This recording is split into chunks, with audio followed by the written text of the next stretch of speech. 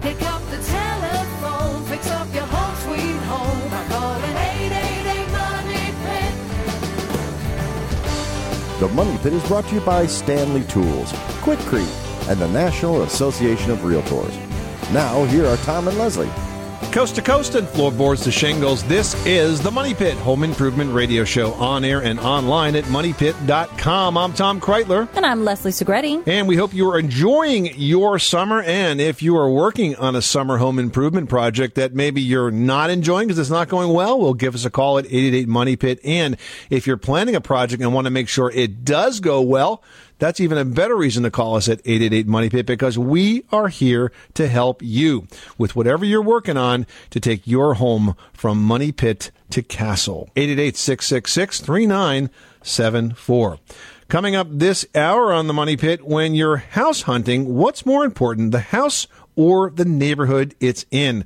We're going to have tips to help you decide what matters most if you're in the market. And also ahead, This Old House host Kevin O'Connor has advice on useful products for easy tool storage so that everything you need is right at your fingertips. Plus, the heat and the humidity mean your AC might be working overtime right now, so we're going to have a few easy ideas for helping you keep your house cool naturally so your AC doesn't have to work that hard. And today we're giving away a fantastic prize that you'll really enjoy in this warm weather. We've got a Soda Stream Source starter kit worth $99. You can have fresh homemade soda pop with no more bottles to toss. So give us a call right now at 888-MONEY-PIT, 888-666-3974. Leslie, who's first? Brian in Texas, you've got the Money Pit. How can we help you today? Hi, we have a house that's about a year and a half old, and it has the upstairs has a game room, playroom area, you know? Mm-hmm. And got a 2-year-old and a 6-year-old, and so I'm trying to lots think of of stuff. trying to build, yeah, lots of toys, you know, so I'm trying to think of like a seating area, bench, storage area, you know, suggestions, ideas. I mean, you're on the right track. I've done a ton of makeovers on $100 Makeover with a similar situation where small kids, lots of stuff, multifunction rooms. You want it to look good. You want it to be practical, but you want to have a place for everything and everything in its place. And, you know, if you're a handy guy, you can easily make a storage bench. And it could be something as simple as, you know, a framed out box with one of those slowly closing hinged tops to protect the kitty's fingers. You know, either painting it or wrapping it in fabric, padding the top and wrapping just the top, veneering the bottom. I mean, it depends on your skill level. And there are ways to, you know, even modify existing pieces that you might have. You know, maybe there is a bench or a piece of inexpensive furniture that you can find at one of those stores where you sort of put things together yourself, and you can add baskets underneath. You know, it depends on what your skill set is and what kind of look you want for that space. I saw on some show, like, leaving it open, like using, like, 2x4s or 2x6s, or would you suggest enclosing it? I feel like leaving things open, only from my experience with my own son and people who I see how they live. If it's closed up, it tends to be neater. And you can frame something, you know, build the box out of 2x4s, clad it with MDF, dress it up a little bit with like 1x3, make it almost look like it's paneled or something. You know, give it some raised areas and recessed areas, if you even want to go that far. You know, up to you. You can add in a baseboard to just sort of dress up the bottom. Paint that. Everything looks beautiful in glossy white or glossy black or a great chocolate brown. And then on the top, same thing, MDF top. You want to wrap it with some batting, you know, put some foam, wrap that in batting, wrap it with fabric, staple to the underside. And the key is the hinge. You have to get that hinge that slowly goes down, you know, because the kids are always going to get their hands in everything. Now, we have a corner area, so should I just make it straight, or should I make it like an L shape, or what? I think an L shape is really practical, and what you can do is on the ends, on both ends or just one, you can sort of then build out an additional area that maybe has some open shelving on both ends to put some books. Awesome. Looks like I got a project to get started. Sounds like you do. It's a good one. All right, well, I appreciate it. Lori in Illinois is on the line with a mold question. My husband and I think that there possibly might be some mold in our drywall or insulation in our home, and we wondered the best way to check for that We don't have any airflow in our home, though. What makes you think you have? Well, do you physically see it? Well, we have an underground, part of our home is underground, and there's a lot of moisture, it seems like, in the air. We've seen some mold on some items in our home, and we have some cold-like symptoms from time to time that we think might be caused from it. It's like allergies, you're saying? Yes. So it's more of the effects of it that you're concerned about. Correct. And this is in the basement. Yes, it's in the part of the home that's underground. And I had read online that some of those mold test kits are unreliable that you buy in a store, or mold inspections can be very costly. I just didn't know the best choice there. Well, the truth is that mold pretty much exists in every home, and so we can always find mold. The question is whether or not this is causing a problem in your house. What kind of floor do you have in that basement, Lori? It's cement, and then there's carpet over that. That's a huge mold trap right there. If you were to get rid of that, you would notice. I mean, even if there's moisture management in a basement, we never recommend putting a carpet down on, a concrete slab in a basement area, just because concrete's hydroscopic. It pulls the moisture from the ground. That gets into, the carpet pad, the carpet itself, and then the dust gets in there, and you've got a breeding ground for mold. So if you were to get rid of that, put down laminate or tile, use some area rugs, you're instantly going to notice a better respiratory situation, I think. Well, exactly. Plus, carpet is a filter material, so that carpet can trap dust, dust mites, and all sorts of other allergens. So there could be other things, Lori, here that are causing the breathing issues. So let's just give you some general clean air advice. First of all, as Leslie said, the carpet's not a good idea. Secondly, you want to make sure that your basement remains as dry as possible, and the way you do that is by making sure the gutter system is clean, free-flowing, and downspouts discharging well away from the house itself. Secondly, we may want to add some sort of a filtration system. Now, do you have forced air into that basement space? We do not. We do have a dehumidifier that we run, and we have some ceiling fans, but not in every room or not in every area. So is it a hot water heated house? No, it's electric. It's all electric. Okay. So what we would really like to see is some sort of a filtration system in there, a good quality portable air filter, electronic air cleaner perhaps, that will pull the dust and dust mites and anything else that is an allergen basis out of that basement space. So a portable air cleaner could be a good addition. But I suspect from everything that you've told us, reducing dampness and removing the carpet will make that space a lot more comfortable. Excellent. Thank you so much. That gives me some great ideas. All right. Well, good luck with that project, Lori, and thanks so much for calling us at 888-MONEY-PIT. Thank you. You are tuned to the Money Pit Home Improvement Radio Show on air and online at moneypit.com. We are here to help you with all of your home improvement projects. Now that we are in the full swing of summer, what are you working on to keep your Money Pit in tip-top shape? Give us a call, 888-MONEY-PIT, 24 hours a day, 7 days a week. We'll give you a hand. 888-666-3974. Up next, are you on the move for a new home? Perhaps thinking of relocating? If you are, what's more important, the features of the house or the neighborhood it's in? We'll help you figure it out with this week's Real Estate Tip of the Week, presented by the National Association of Realtors after this. You live in a money pit.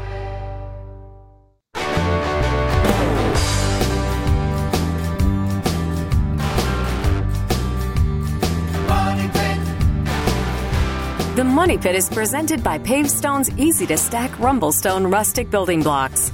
Create any outdoor hardscape you can imagine to instantly add old-world charm. Available at the Home Depot. For more information and product instructions, visit pavestone.com.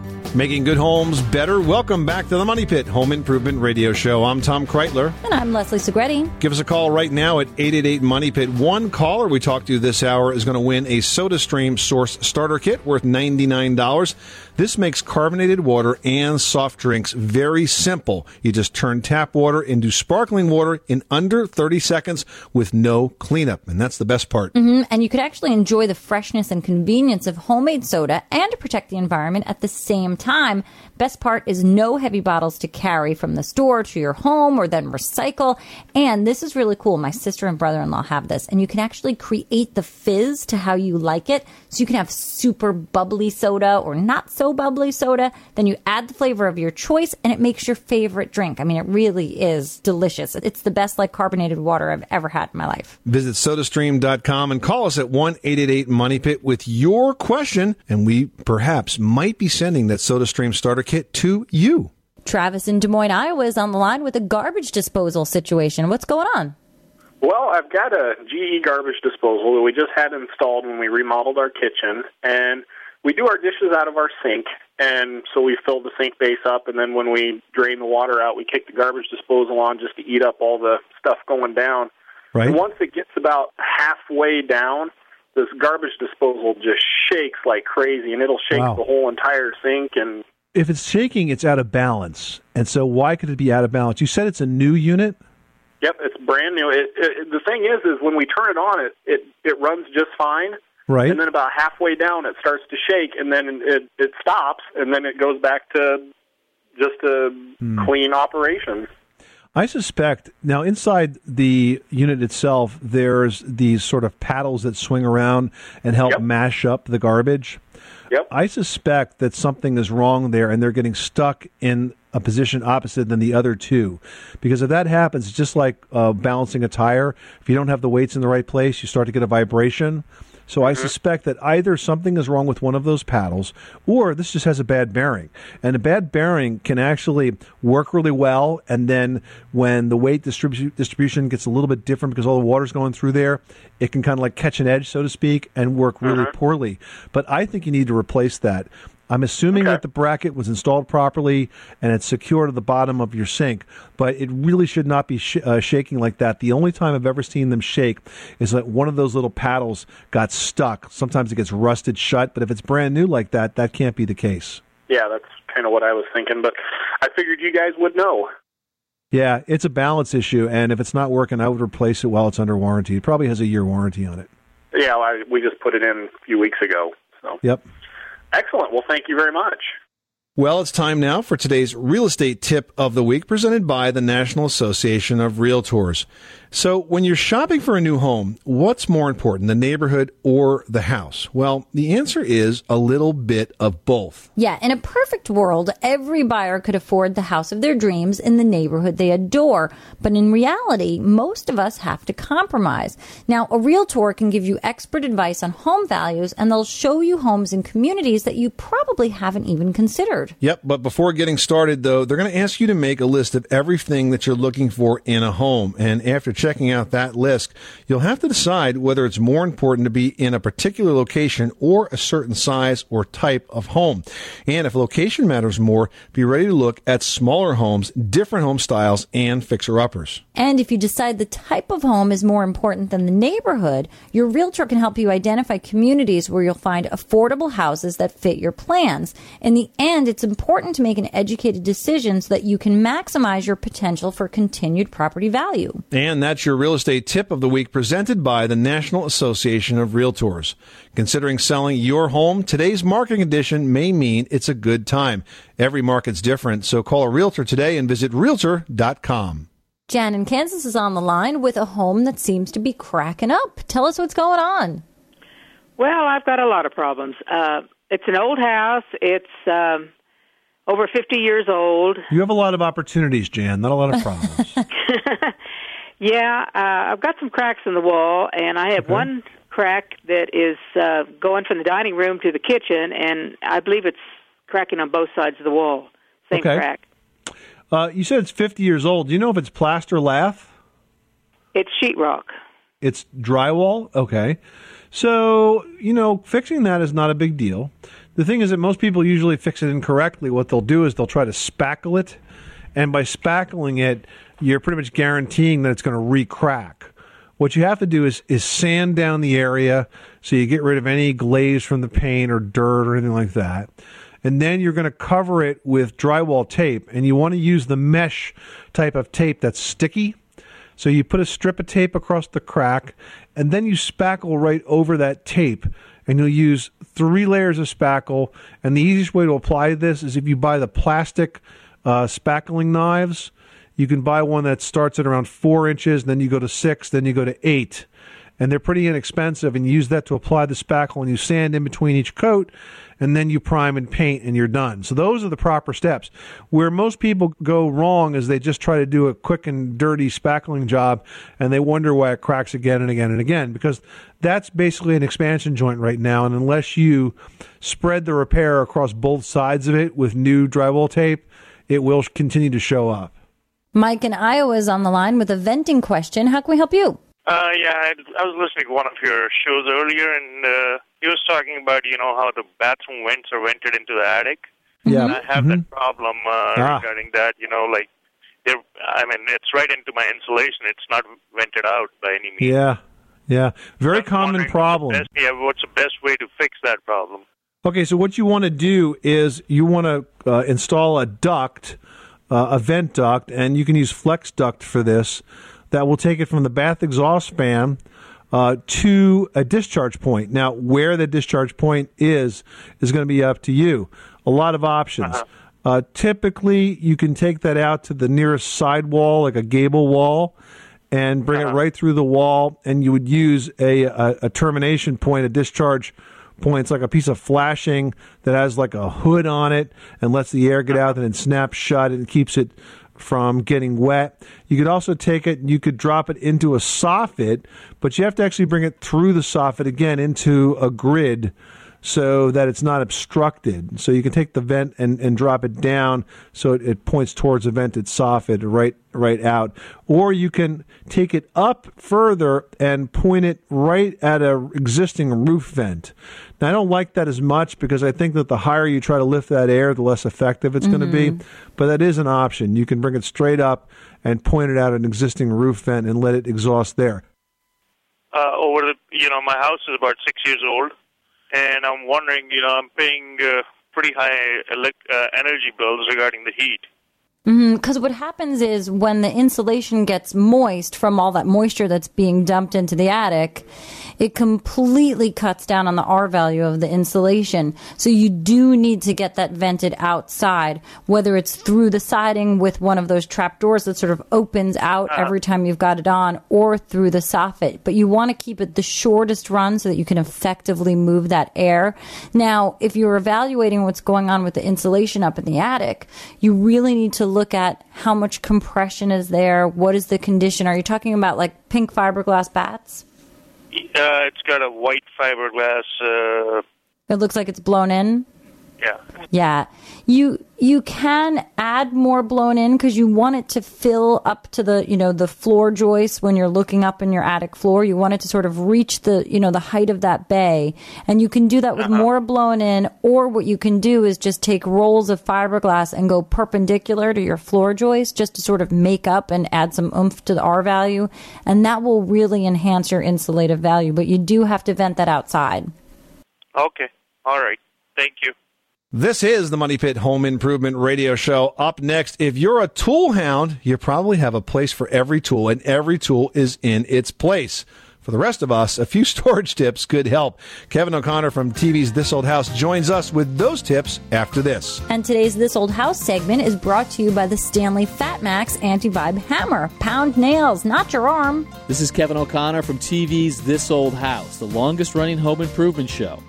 And I want to send out a big congrats to Tom and Leslie for the most downloaded home improvement podcast on iTunes. Well done, guys. On the Money Pit Radio Show, pick up the telephone, fix up your home sweet home by calling 888-MONEY-PIT.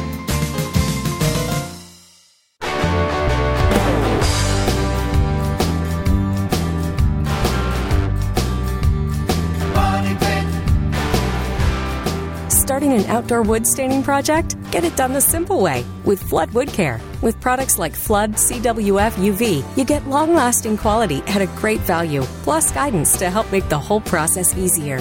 Get started at flood.com.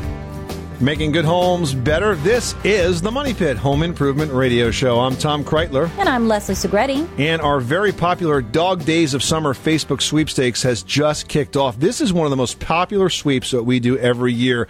The grand prize this year are 2 Hunter fans with just about everything you need to install them in a couple of the rooms of your house. What a great way to cool off during those dog days. To enter, simply visit our Facebook page at facebook.com/themoneypit and like us. Then you can enter and share the sweeps with your friends, and you can earn bonus entries. 888-666-3974. So do you feel like you're always having trouble finding the tool you're looking for? Well, if your workshop space is cluttered, disorganized, or maybe even overflowing, a standard toolbox might not be cutting it for you.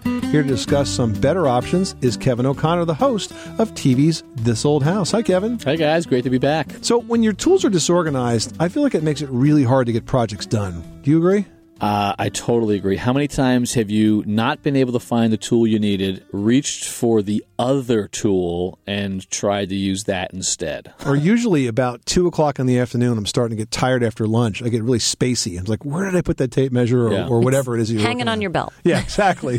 I can remember hanging those little tiny brads, for the small pictures, the ones that you don't even need to secure them. Just a little bit. Right. I can remember putting one of those nails in with a 20-ounce framing hammer. And I was like, don't hit your thumb, don't go too far, you're going to put a hole in the wall, because I just couldn't find my regular hammer. Well, how can do-it-yourselfers maybe impose some order on all that chaos when it comes to tool storage? Well, the good news is that the tool manufacturers are thinking about this, and they've come out with a lot of new options recently. So the first one that I really love are interlocking toolboxes. And so if you can imagine a plastic tool kit that contains a particular tool or a couple tools, and then it would actually lock onto a second or a third or even a fourth, so that you can store them easily and you can carry them all at once. Festool makes a great one. They call it the Sustainer. They're very ingenious. And once you start working with them, you kind of become hooked on them. Just sort of There's a lot of storage there. There's a lot of storage. And you know what? there. I like the ones that have that sort of like dolly rolling base, so that if you're on a more permanent job site for a period of time, it makes it really useful. However, my 5-year-old is convinced that it's like the greatest toy and right, is constantly hops on and takes a ride. Detached from where it should be. There are very few people who set up all of their tools on the job site and will keep them in one place for, say, 3, 4, 5 months like Tom Silva. The rest of us are kind of doing it nights and weekends and such. And so we're constantly breaking them out, packing them back up, moving them around. And so being able to get them around and making them portable, I think, is critical. Yeah, and it's nice to be able to take those toolboxes apart and set each one where it needs to be and kind of set up your portable shop, so to speak. And I've got one with a sander, and I've got another one with a sandpaper. And I know that those two are always sort of locked together, so that when I grab the sander, the paper's coming with me. That actually saves me a trip more often than not.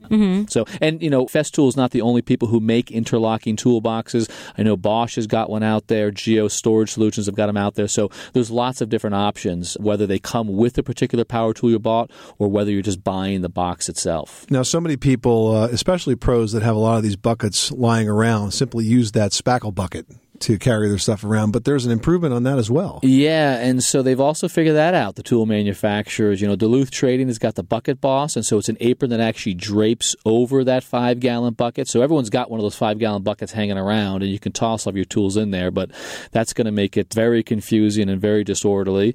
And so something like that apron that goes over the bucket, it starts to organize all of your tools. You can put in all the hand tools. It's even got padded holsters for cordless drills and such. It starts to make it a really good way to organize your stuff and to haul it around your house or the job site. Yeah, but I think in that sense, the bucket's getting kind of heavy, and if you're transporting a lot of things, we had mentioned earlier that the stackable ones have wheels, but there are some pretty permanent guys that are rolling ready and, huge for storage. I would love to have a couple of those guys in my garage. Right? Right? I mean, Stanley makes a nice option out there. If I could have those rolly storage containers in my garage where you've actually got drawers and cabinets to organize it, that would be sort of the brass ring for me. They're gorgeous to look at, too. I just saw one from Gladiator that was great. It's a big rolling tool chest, essentially, with drawers in it. And so you can literally move it and park it. Slides under the bench when you don't need it. You roll it out. That's a move good it over. one. It's got the diamond plated, too. Yeah, right? exactly. Very heavy duty and industrial. Yeah. Yeah, I can feel myself growling for it right now. It's like, absolutely, bring it on. So sometimes convenience storage is as much about organizing the gear. Any tips to help with that project? So there was a time when I was living in downtown Boston in a 4-story walk-up, and anytime I wanted to build a little piece of furniture and knock around, I had to go up to our roof deck and actually build it up there. And so you're dragging everything up and down. You know, sometimes it's in the car, sometimes it's in storage. And what I found was that I actually organized my tools by different containers and by different trades, if you will. You know, a different bag for different things. And to this day, I still do it. So I have a bag with all of my plumbing gear because, let's be honest, that pipe cutter or the torch that you're going to solder with, you don't actually go to it that often. Right. You need it, but you don't go to it that often, so why drag it around? It takes up a lot of room in the toolbox if you have it all in one. Exactly. So I've got one bag. It's got all the plumbing stuff, and I know that I've got the thing to clean the copper pipe with. I've got the flux, the solder, the torch, the cutters, the necessary wrenches. I got another one for electric. I got one for carpentry. Sounds excessive, but when you break it down into the little bags, now you can just grab what you need and know, okay, I'm doing a carpentry project, grab that one. I'm working underneath the sink, grab that bag right there. Great tip. Kevin O'Connor, the host of TV's This Old House. Great advice on ways to get organized with your tool storage. Always my pleasure, guys. Catch the current season of This Old House and Ask This Old House on PBS. For local listings and step-by-step videos of many common home improvement projects, visit thisoldhouse.com. And This Old House and Ask This Old House are brought to you by GMC. GMC, we are professional grade. Up next, these days, staying cool is top of mind, so you might be surprised to know that there are simple ways to lower your home's cooling cost and make yourself and your wallet more comfortable. Find out how after this. You live in a money pit.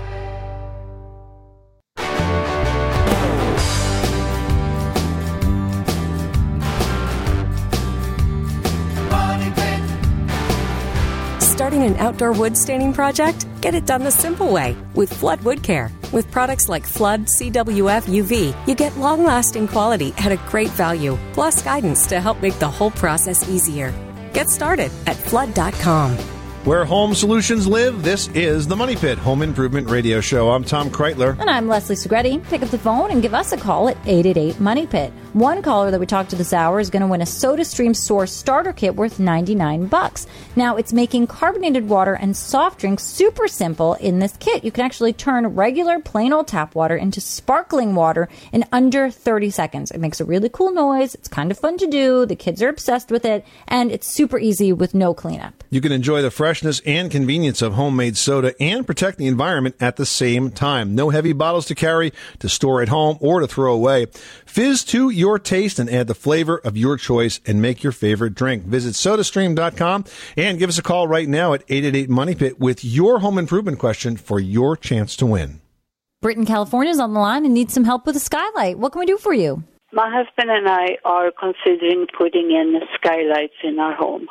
Okay. Okay. Are we better off to put a round skylight, a square skylight?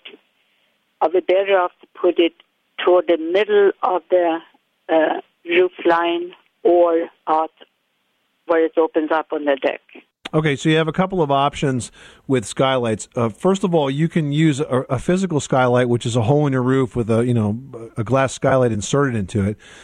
There's another type of like skylight kind of thing. It's called a sun tunnel. It's a lot easier to install, and basically you put in this tube that goes into the roof and opens up the roof, and then you connect a flex duct from it down to the ceiling of the room that you want to light, and that actually brings a lot of natural light into the room. It's called a sun tunnel. So you have skylight or sun tunnel. Sun tunnel is going to be a lot less expensive than a skylight. If you're going to go with the skylight, you probably want to you have to position it in the room where it's going to look the best. So that would probably be in the middle. But the expense is creating the light shaft. That's what you create, you construct from the point of the roof down to the ceiling level, and that's kind of the more expensive, complicated part about putting the skylight in. Cutting it through the roof is really pretty easy. What I would recommend is that you use a good quality skylight.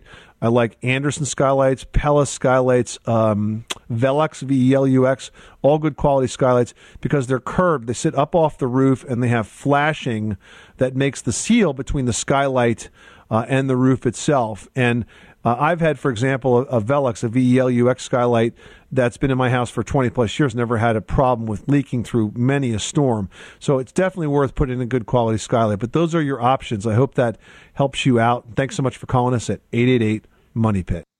Well, the warmer weather is here to stay, and I feel like it's sticking around for the entire summer. We're all going to be hot and sticky, that is, unless you've got an air conditioner in your home. And here's the rub. The warmer your home is, the harder your central air conditioner is going to have to work to cool it. It's called internal heat gain. All the things in your home that make and hold heat will affect the internal heat gain. Yeah, but you can impact how much heat is generated inside your house if you keep it top of mind. For example, you want to run appliances at night, especially heat-generating appliances like dryers. So dishwashers, they have a heat cycle. Dryers, ovens, that sort of thing. Always run them at night. If you're still using incandescent light bulbs, replace those with CFLs. They just use a lot less energy, or LEDs, and they don't generate the same level of heat. On your water heater, make sure the temperature is set at 120 degrees, no higher. You don't need it that high because you'll scald yourself. It's going to cost you more to run. And again, that's excessive heat that's being released from the water heater jacket into the house. Simple things like that in terms of using your stove, using your oven, maybe even cooking outdoors can prevent that internal heat gain, or at least reduce it, so you're not having to combat that with your air conditioning system. Here's some other ideas that you may have skipped over. You can actually close drapes on your east-facing windows in the morning and your west-facing windows in the evening to reduce the amount of heat that actually comes in through the windows. For long-term relief, think about planting trees on the south and west sides of your home to give you some more shade. And when you're replacing big-ticket items like your computer, television, or appliances, make sure you get the most energy-efficient models that you can afford. Yep, there's really no reason not to buy something that's Energy Star rated today. And if you do, you're always going to get the most efficient technology that's available.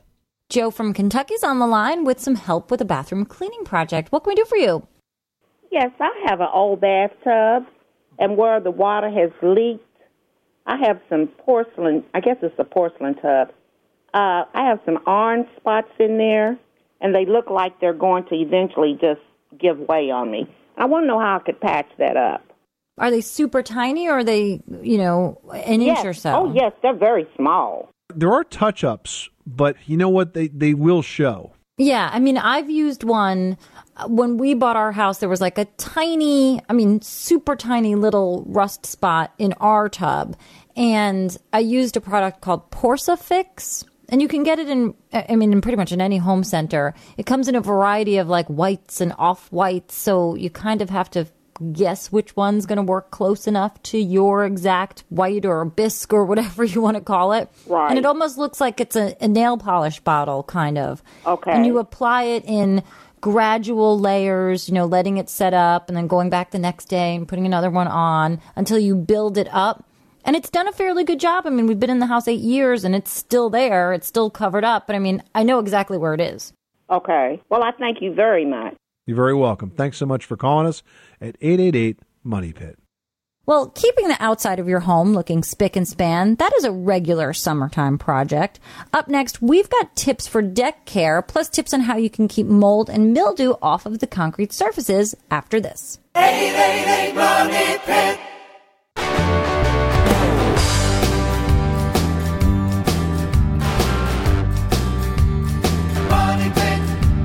The Money Pit is presented by Cabinets to Go, where you get premium quality cabinets for less. You dream it, they design it, and always 40% less than the big box stores.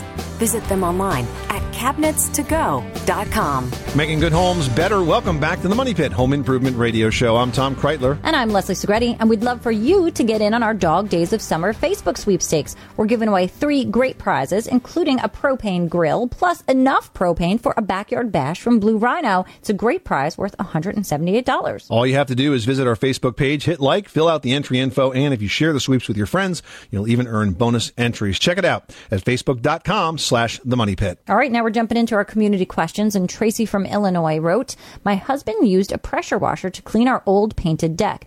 It was apparently turned up too high and took chunks of paint off. Am I going to have to strip the whole thing before repainting it? I don't think it was the pressure washer. I'm going to say it was the age of the deck and or / age and quality of paint. Yeah, I love the fact she says that her husband used the pressure washer. I want to make it very clear that it wasn't Tracy that used the pressure washer. It was Tracy's husband. Well, and it's funny. I misread her question. She actually, instead of saying on our painted deck, she wrote on my painted deck. I felt it was a little bit more PC to change that to our. Exactly. Well, Tracy, we're going to let your husband off the hook because he probably did you guys a favor. So the fact that paint came off so easily means that you really are going to have to strip the rest of that off, because if you put new paint on there, it's just going to continue to laminate. And by the way, we never, ever recommend paint for a deck. Only recommend stain, because the stain's going to soak in there well and it will fade away pleasantly. The paint does peel instead, which is a very bad thing. So your next step, or perhaps your husband's next step, or maybe you want to help him with this, Tracy, because it wasn't all his fault that it came off, is to scrape that old paint off the deck. Get it as much off as you can. Then I want you to prime it, because you've got some old material on there. I want you to prime it with an oil-based primer, and then I want you to put solid color stain on top of that, and that will do it. All right, next up, we've got a question from Grace, who posted her question online, and she writes, my chimney leaks badly during a heavy rain. I've been unable to find a person who can tell me how to solve this problem. As I have unvented gas logs, I had the top of the chimney sealed so it's not leaking from the top. Since I can't find the leak, is there a product on the market that can be painted or sprayed on the outside of the chimney to prevent leaking? If not, what do you suggest? Well, first of all, the fact that you say you have an unvented gas log makes me nervous, because usually it's not just the log that's unvented. The entire appliance, the entire heat-generating appliance has to be unvented. So if you just have a gas log, it's definitely designed to be vented, not unvented. So I would definitely have an expert look at the log to make sure that this is, in fact, designed to be not vented. And even if it is, I'm very nervous about unvented appliances. I'd never recommend them. Make sure you have a carbon monoxide detector or two in the house at all times, because I just don't feel that comfortable with them. I think they're potentially unsafe. Now, in terms of general questions about chimney leaks, here's why chimneys leak. They leak because there are cracks that form at the chimney crown. This is the space between the outside edge of the brick and the inside clay flue liner. That cement crown very often develops cracks. Water will come in there. Adding a chimney cap is a good idea that keeps the chimney open but blocks the rain. In your case, I'm not really sure, because you say you sealed it. I'm not that crazy with that, but conceptually look at the top. Now, the brick surfaces itself, yeah, they can develop leaks, again, through cracks. Water will find the path of least resistance. If you do want to apply a sealer to that chimney, you can, but you want to make sure that it's a vapor-permeable sealer.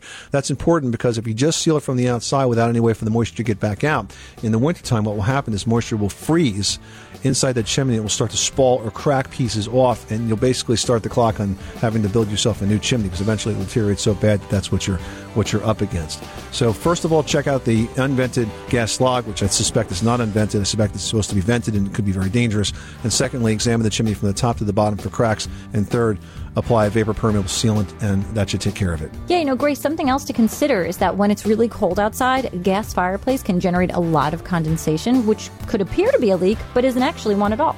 This is the Money Pit Home Improvement Radio Show, on air and online at MoneyPit.com. We hope you're enjoying your summer, maybe tackling a few home improvement projects. We are so happy to be able to help you with those 24/7 at 888-MONEY-PIT. And if you can't get into the call center, remember, you can simply post your question online in the Money Pit's community section, or at Facebook.com/The Money Pit. I'm Tom Kreitler. And I'm Leslie Segretti. Remember, you can do it yourself, but you don't have to do it alone. You live in a Money Pit. This is the story of the one. As a maintenance engineer, he hears things differently. To the untrained ear, everything on his shop floor might sound fine, but he can hear gears grinding or a belt slipping. So he steps in to fix the problem at hand before it gets out of hand. And he knows Grainger's got the right product he needs to get the job done, which is music to his ears. Call, click Grainger.com, or just stop by. Grainger, for the ones who get it done.